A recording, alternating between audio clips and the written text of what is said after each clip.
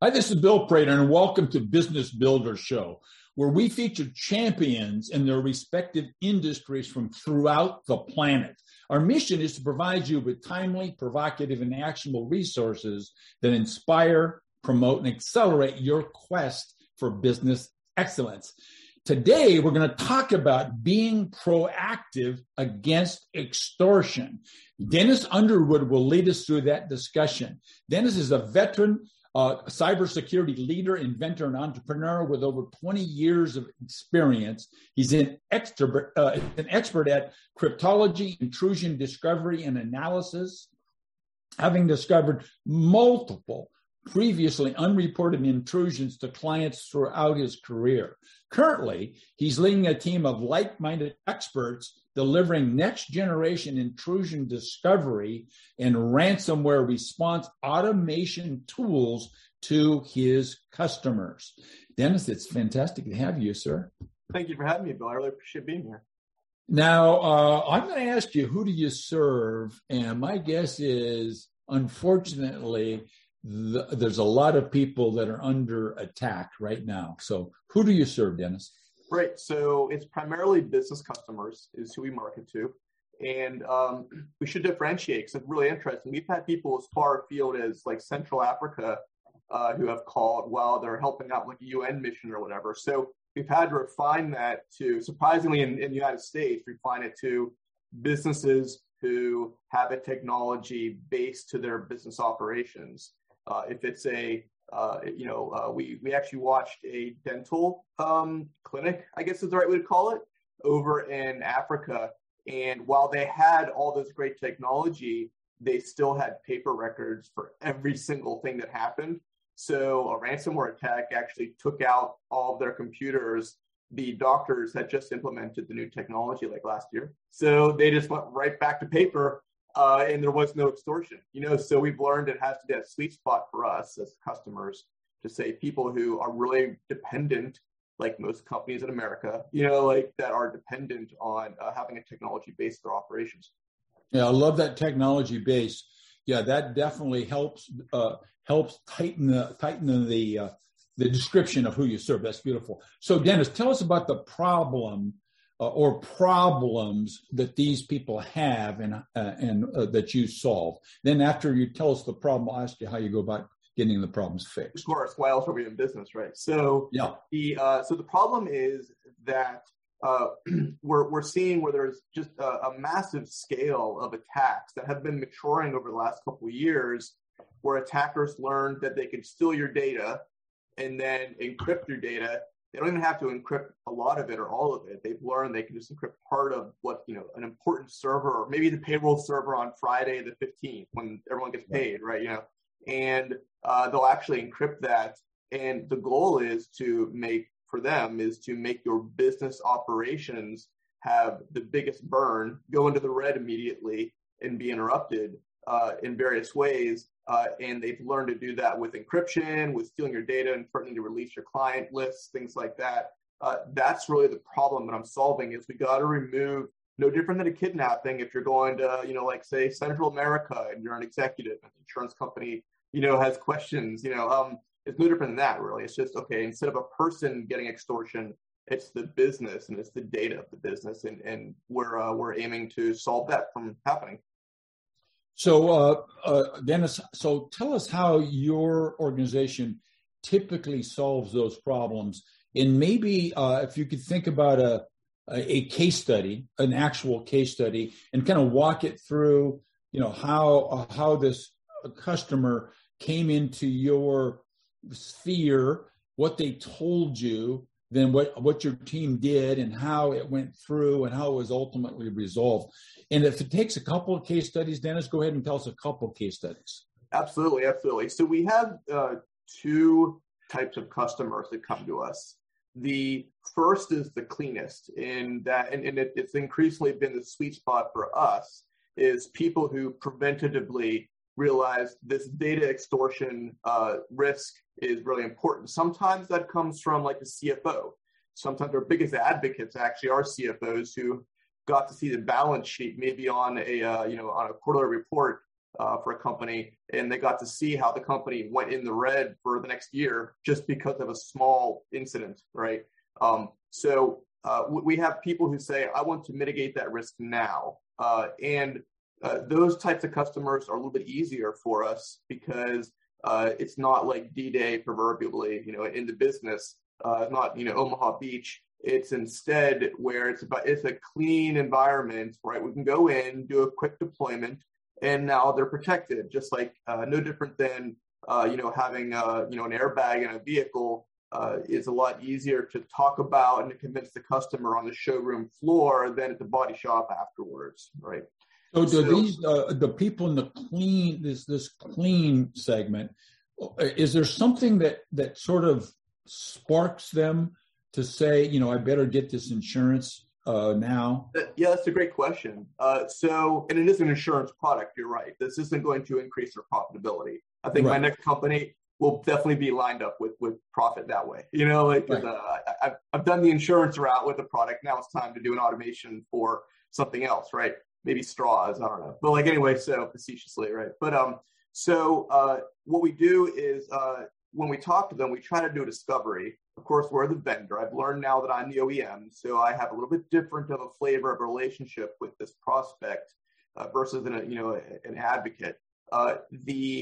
Sometimes it is that they got hit and they won't tell us, and that but it was enough they could stay in business, or maybe they had a large enough organization and we'll watch where maybe a supplier got hit, like a grocery chain, and then their Vienna sausage supplier. I don't know, but that makes sense. So, and then so you're saying that somebody could have actually gotten extorted a little bit, but they're embarrassed to admit it, literally. Right. And we see that actually in all of our data. I did a presentation at a conference where I had to redact my data sources because it's a little bit embarrassing. But what we keep finding over and over again is that there's no required reporting of losses or attacks the way there would be with, for instance, NHTSA, and reporting vehicular or airline accidents, right? There's not that mechanism. The government's getting better at trying to enforce that. But what we see is that in many cases, the numbers on what the extorters are getting sent to their bank accounts are vastly larger numbers than what's being reported really across the world, but we'll say the US and NATO basically, what's being reported. So if $30 million in ransoms are being reported, and you can multiply that based on insurance findings to say roughly $60 to $80 million in damages, perhaps, what you see is that, someone paid the attacker a total of $300 million, right? And it's a much larger number. So what that's telling me is that because the possible share cost or the share value and the valuation of the company on their 409As and on their quarterly reports and everything is just so damaging that they're not reporting all of that if they can help it, which kind of makes sense, right? You do what you have to do as a business owner. So for us, we've learned, and this kind of plays in a little bit in my intelligence background, if they don't feel comfortable disclosing it, then we don't ask. No different than, I don't know, if you're on a mission and someone their name is Phil and they tell you their name is Mark, you don't correct them, right? You just say, okay, moving on, and it's very similar to those kind of situations. So we don't pry, but sometimes it does come out. If we see that they're in a rush to install that day, then we kind of, at that point, why are you buying, medical or life insurance today? Why does it have to be done like that? And that's kind of what we've seen. Sometimes, though, it is that second category of customers where they have already had the incident.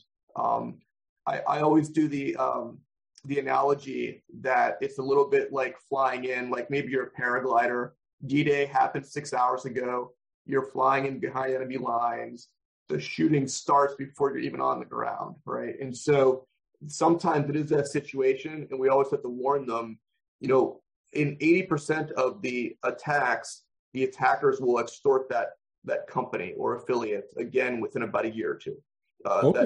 It's sad that we have those numbers now, better for sales, right, and explainers. Worse in that we've gotten to that stage, right, where we're talking about reinfection and re-extortion rates. But because of that, we always warn them, hey, when we land, when that paraglider platoon goes and lands, there's going to be a lot of shooting. There's going to be a lot of mess and a lot of noise because we're kicking out all the attackers that are still in there. And so that's the second category where the attack has already been going on. Everyone's hurting. The insurance company normally is involved. They might have qualified or semi-qualified people help them on the recovery. And then we kind of swoop in and we just create a little bit bigger of a mess. But ultimately, it's like getting sick after that flu vaccine for a little bit, right? Where you kind of feel down for a day, but then overall, you're in a much better place. And that's kind of where, that's the second kind of customer, longer sales cycle, I should have said, longer installation cycle, shorter sales cycle, shorter pipeline, right, time, but ultimately the revenue is much more expensive.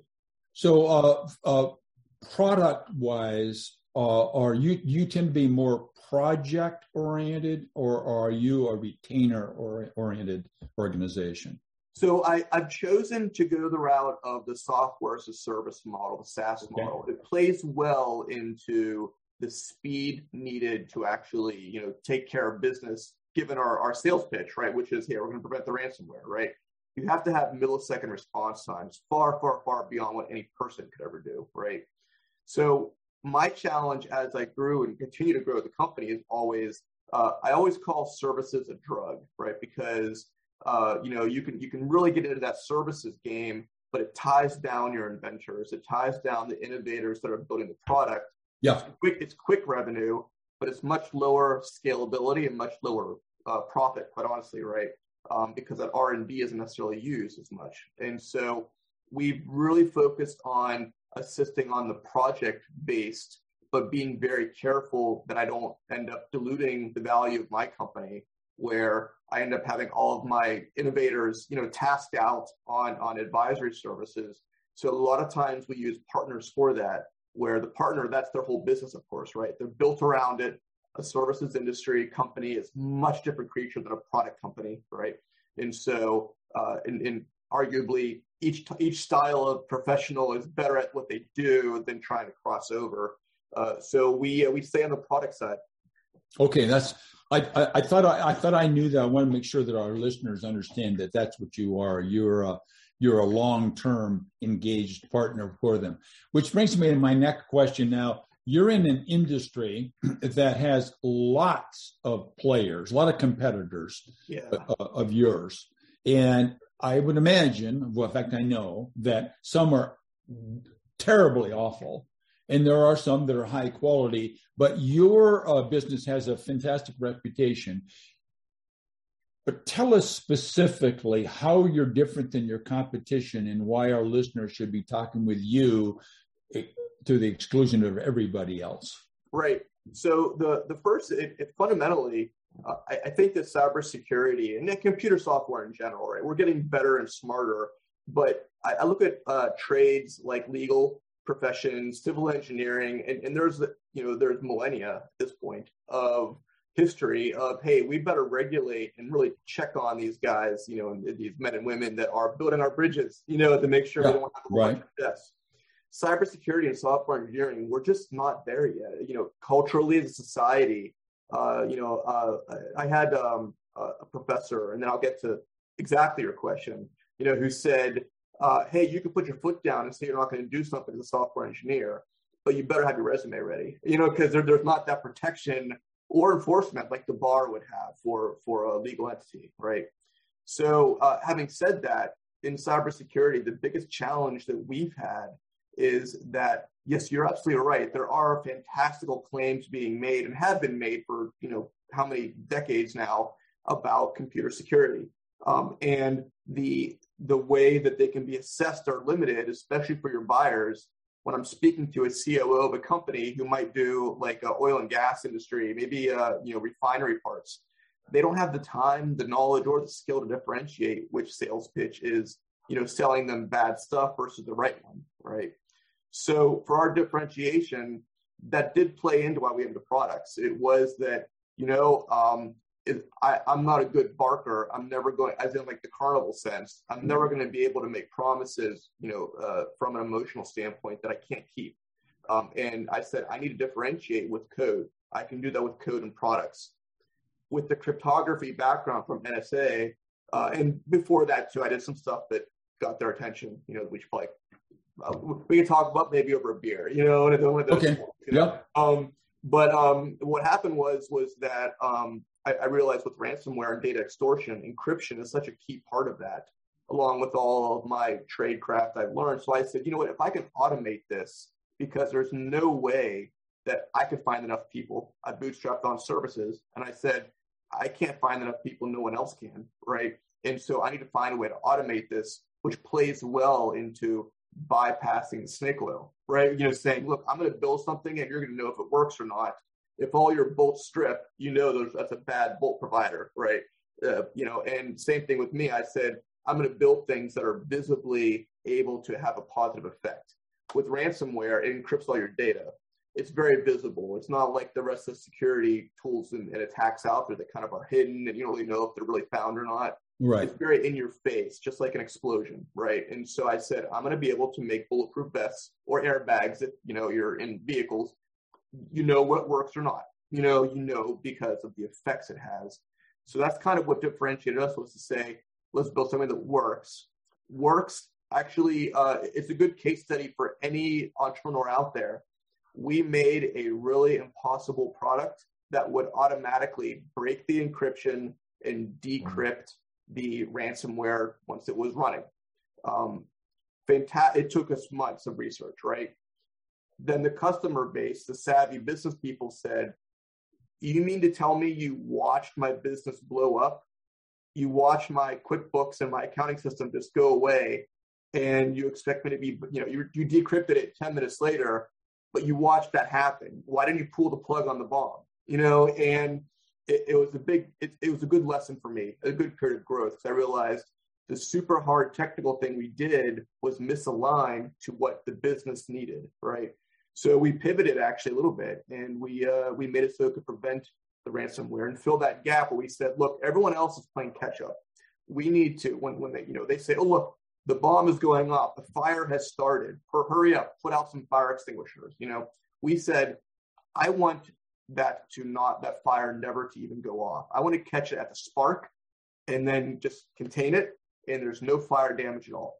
And that's what we did, and that's been our big differentiation. It seems we seem to have, as a bootstrap company, I have to sell what I can sell, and I can sell what works, right? I don't have a $10 million kind of trust fund to draw from, just figure it out. So I looked at it and I realized we have a hit here. This is exactly aligned now to what the businesses need. The attackers made it easier in that they just kept on getting better and better, And so we have something aligned. It's been a good trip so far. Well, it sounds great. Now, I would imagine that the if you will, the hobbyist ransomware people are long gone, replaced by super skillful people that you're fighting against all the time. Right. It is interesting, and we had spoken right before we hit record, we were talking about a distributor. What's really interesting is, as I have been maturing the Cyber Crucible corporate strategy and sales strategy over the last couple of years, really for the ransomware product, the ransomware attackers have also matured at about the same rate, sometimes faster in some areas, not on the encryption. Yes, their products have gotten a lot better, but also on the sales strategy. It's really interesting to watch. They have matured their channel strategy. They have distributors now. They have channel partners. They have the equivalent of MSPs. They have help desk outsourcing stuff going on. The employees actually, they've started to do the specialization where some gain access to a target, where just like in a sales department for a corporation, they say, okay, we're going to target, this healthcare industry vertical, and we're going to target Missouri, and on the criminal side, they've reached that maturity now where they're saying things like, I want a business with a minimum $10 million revenue.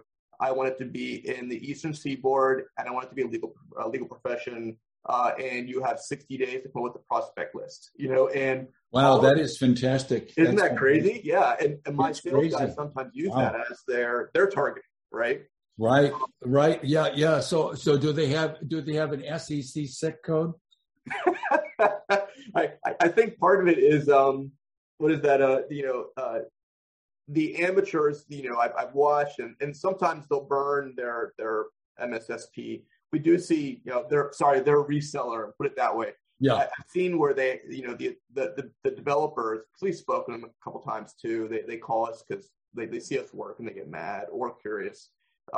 They'll actually, they'll sometimes have backdoors in with their resellers because they don't really have the same legal channel partner contracts that are fully enforceable the way we do, right? And so it seems like there's more of like a mafia style.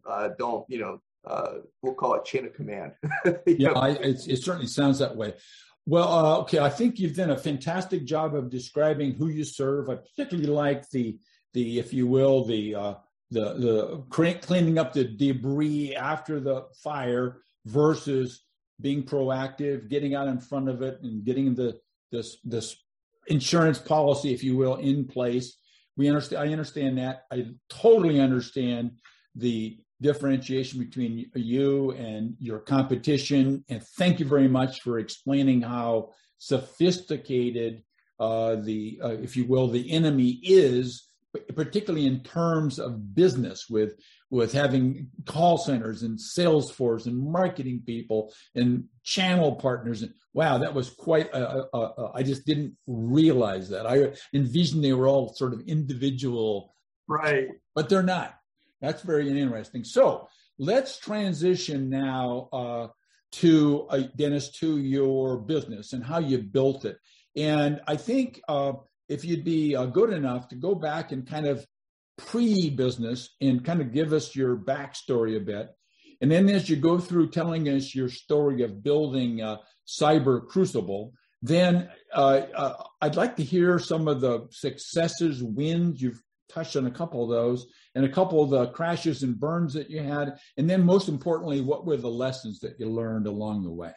Absolutely. So I think, first of all, when I was, honestly, the entrepreneur story started when I was an undergraduate in college, and it was a vehicle of necessity, like many entrepreneurs, right? And so I was trying to get an IT help desk job, like entry level-ish, right around the time that like Marconi and all the rest were shutting down and having outsourcing being done in Pittsburgh. It was one of the IT crashes, I think late 90s, and I was trying to get a job, and I was next to a whole bunch of people that are now my age, old guys, and I realized, they all had families, and they're all trying to get jobs, and their resumes were much better than mine as a 20-year-old or 21-year-old, and so I came back after I couldn't get hired, and I said, how about under Dennis Underwood Incorporated, and they liked that idea, I guess, because the companies had good benefits and they could just kind of hire me for a contract and then have me go away. That started that journey. Fast forward to grad school. When I graduated grad school, I had a little bit of loans. The military helped on that, of course. And I also had a house and a wife and a kid on the way. And I was paying a mortgage while in grad school on my own time because I was able to build, get the sales out and get the marketing and get IT security services at the time, right?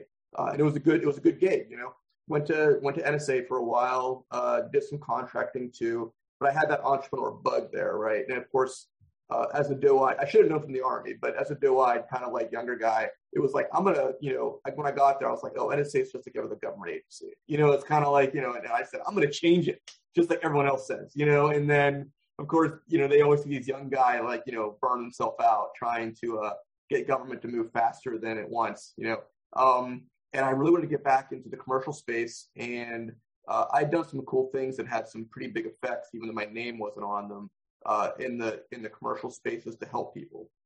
And I started with services. I did look around in the Maryland, D.C. area. They'll argue it till they're blue in the face, but it's just not a good ecosystem for early stage funding and for early stage catapulting ideas out to the real world.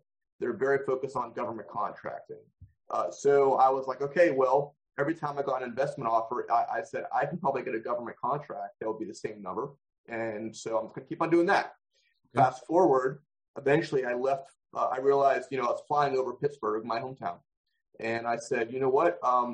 I've been building these products to go to commercial.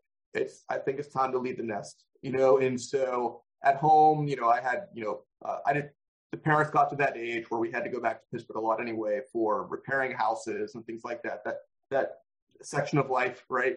And I said, okay, well, I was flying over Pittsburgh one day and I called the wife, and I texted and I said, hey, why am I flying over Pittsburgh? Why are we making these weekend trips constantly? I don't even have that many customers in DC, Maryland anymore that I want. They're all contracting customers. They're not product customers. And we talked to the kids. The kids were like, I'm getting bullied at school. And I was like, okay, well, this is just basically, if there's a sign, this is it. All three, family, spouse, work, it's all lined up, And so we moved to Pittsburgh and moved our baseball operations here. It's been great. We're closer to customers. It's a more commercially focused environment, and that's kind of where we've gone. And I haven't looked back. It's been great. We moved a month before COVID lockdown started, so that was a challenge to overcome, right? To dig deep, but we did it, and we were able to increase revenues all the way through, which is really great. So tell us about some of the failures. Oh, absolutely. I totally glossed over that, not on purpose. Yeah. Yeah.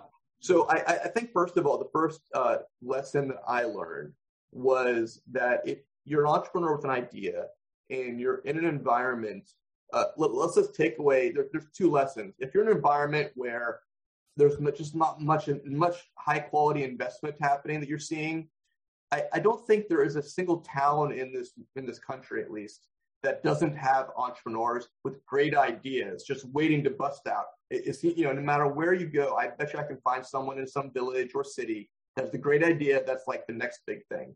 It seems like having the ecosystem and the opportunity for the players to help you along on that journey to where you want to go, that seems to be the first alignment that I would say. I was talking to my wife and I say we should have left the DC. I should have not done the contracting thing. I should have lived on ramen noodles for a little bit, had enough of a nest egg, and then not tried to build out of there. The second is that we had government customers in the military that never were aligned with our vision and were often at odds with our desire to move away from cyber operations and do all those sneaky little tools, that SWAT teams use or whatever, and right. Move into this defensive commercial stance, right? And so it's almost like, working at Ford. Ford is electric now, but let's say that Ford was still on the gas route, No. And then you're trying to build an electric car and sell to Ford, and Ford is aligned on that gasoline petrol vehicle, and they're just not seeing eye to eye with you, and they probably never will, right? They might buy one day, but it's not because of you, And so, but they're happy, to have you work there designing more gasoline engines, And so that's maybe what happened. And so I would look at your initial customers, even when you're bootstrapping, and say, is this customer realistically ever going to be a customer of my product? And even worse, are their needs aligned where their needs are for you not to have that product, right? And I think those two things, the ecosystem and the early stage customers, I think I look back and I learned some lessons that are very costly, right? It was hurting the business. And having said that, those are the two things that I regret. But I don't know unless I had a big mentor that could identify both. I don't see how I come run any other way. So hopefully someone watches this and they can say, okay, let me look at what I have going on right now in my business, and see if it lines up or not. So here we are just after Easter 2022. So what's holding you back right now, Dennis? That's a great question. So the first is that, I would say the biggest thing holding me back is, I bootstrapped just to the point where I think there was an opportunity cost that we're probably losing a little bit. And this isn't some sneaky sales pitch for an investor, right? And what's happened is we're 7 years into this, right? I've been bootstrapping through. We've had a couple product fit adjustments and sales culture fit adjustments. Really, really happy with my team right now. We are aligned and it's showing on the books, But then what's happened is I've noticed on some of these pitches, I want to have a collaborative conversation with these investors to see if it's this really good fit. I kind of take it now as, okay, I'm selling an important part. I'm selling like a kidney, right? I can do without it, right? I can help someone with it better. I wish I could say I could run faster or something without the analogy kind of breaks down, right? But what I've learned is that, I'm looking at like these folks like business partners, and I think they're used to just getting all of these pitches all day from possible investments from folks that don't have that emotional baggage, right, of having like earned every share in that company, right? And all of my employees have shares. So I'm like, okay, well, they've believed in me this far. I don't want them to be diluted out, so I'm like, we have to make sure we have the right investment at the right time. That actually right now, I think that is Dennis, the CEO problem, right? The founder problem. It's probably not unique to me, right? But 7 years in, you have that emotional tie because you've made it that far. You've overcome so many obstacles. If it was day one, I'd probably be a lot freer if someone gave me the same, investment opportunity. I wouldn't have all that emotional tie-in, having gone through and earned every dollar, right? So that's kind of where I'm at right now, which is interesting. I'd love to hear some opinions, if you have a comment section or whatever on that from some folks maybe have done that before, Beautiful. That's beautiful. So a lot of people listening to what you're saying, potential customers, certainly potential partners and employees, potential investors. So how can these various people get a hold of you, Dennis? The easiest way that I have found to get a hold of me is to hit me up on LinkedIn, where I'm active on it. I respond to comments as much as I can. Also, the emails, I get so many emails like everyone else that it's sometimes hard to filter out, the sales pitches from the valuable connections, right? So find me on LinkedIn, Dennis Underwood. I think that's me and a pharmaceutical executive or something. Probably way smarter than me at chemistry and stuff, right? So you'll know real quick it's not him, but feel free to reach out. That's beautiful. So I've asked you quite a few questions, the one that came to mind, but there's maybe one question that I haven't asked that you were waiting for. So Dennis, what would that unasked question be, and what's the answer to that? Oh, man. You know what? I think, and I'm probably shooting myself in the foot here, but the one thing that every time I ask myself, I'm making the fly if you can't tell, but I ask myself, or if I'm asked, I'm constantly reevaluating when enough is enough, which is really interesting, right? And I'm sure every single founder or business owner always thinks that, right? Like, okay, what is my number? Because that number changes week to week or month to month, because as long as you're still growing and haven't plateaued. So for me, it's okay, when is that right time? It's not going to be when I'm, looking to retire, of course. But I think we joked in the beginning, when I first spoke, this is an insurance product, right? This is not going to help someone's profitability any more than an airbag would, right? In fact, it increases costs just like an airbag does. This is marginal. It's very expensive. When you do the risk equation. Right. But then for me as a company, it's like, well, I'm going to plateau eventually, and I have other ideas, right? And that doesn't mean I'm going to give up cheap, right? Because I'm still growing, but there's going to be a point, right? So anything that in the audience, any war stories on when they knew it was kind of time, not the whole, not the, hey, I was going bankrupt stories, because that's not really relevant to this business, but the whole, like, hey, when do you know it was time to maybe try a new adventure and take your cash and invest some of it into the next innovation? That's the one question that I ask myself constantly, and I don't think I'm gonna have a perfect answer ever, but experiential answers always help to provide. Beautiful, context. Yeah, I like right? that. I like that. I like the fact that you said I'll never have a perfect answer. That's exactly right. But it's a great question to always have in the front of your mind. Dennis, thank you very much for sharing your company, your product, your customers, giving us the way you built your business, the lessons you've learned. All that was fantastic. Everybody enjoyed it very much. Certainly I did. So thanks again. Absolutely. Thank you so much for your time, Bill. You're welcome. Now, everybody, look, in closing, let's focus on a single fact, and that is this. Our businesses do not become extraordinary in a single moment. Instead, they get there as a result of the owner first learning and then applying a proven combination of having the right mindset, of a dedication to a system of management, and number 3, leveraging high performance teams. And that includes people that work directly for you and outside resources like Dennis Underwood right here that's available to help you out in this potentially super expensive experience that you never ever want to have in your companies. So thanks for listening. Dennis, once again, thanks for sharing your time with us. Absolutely.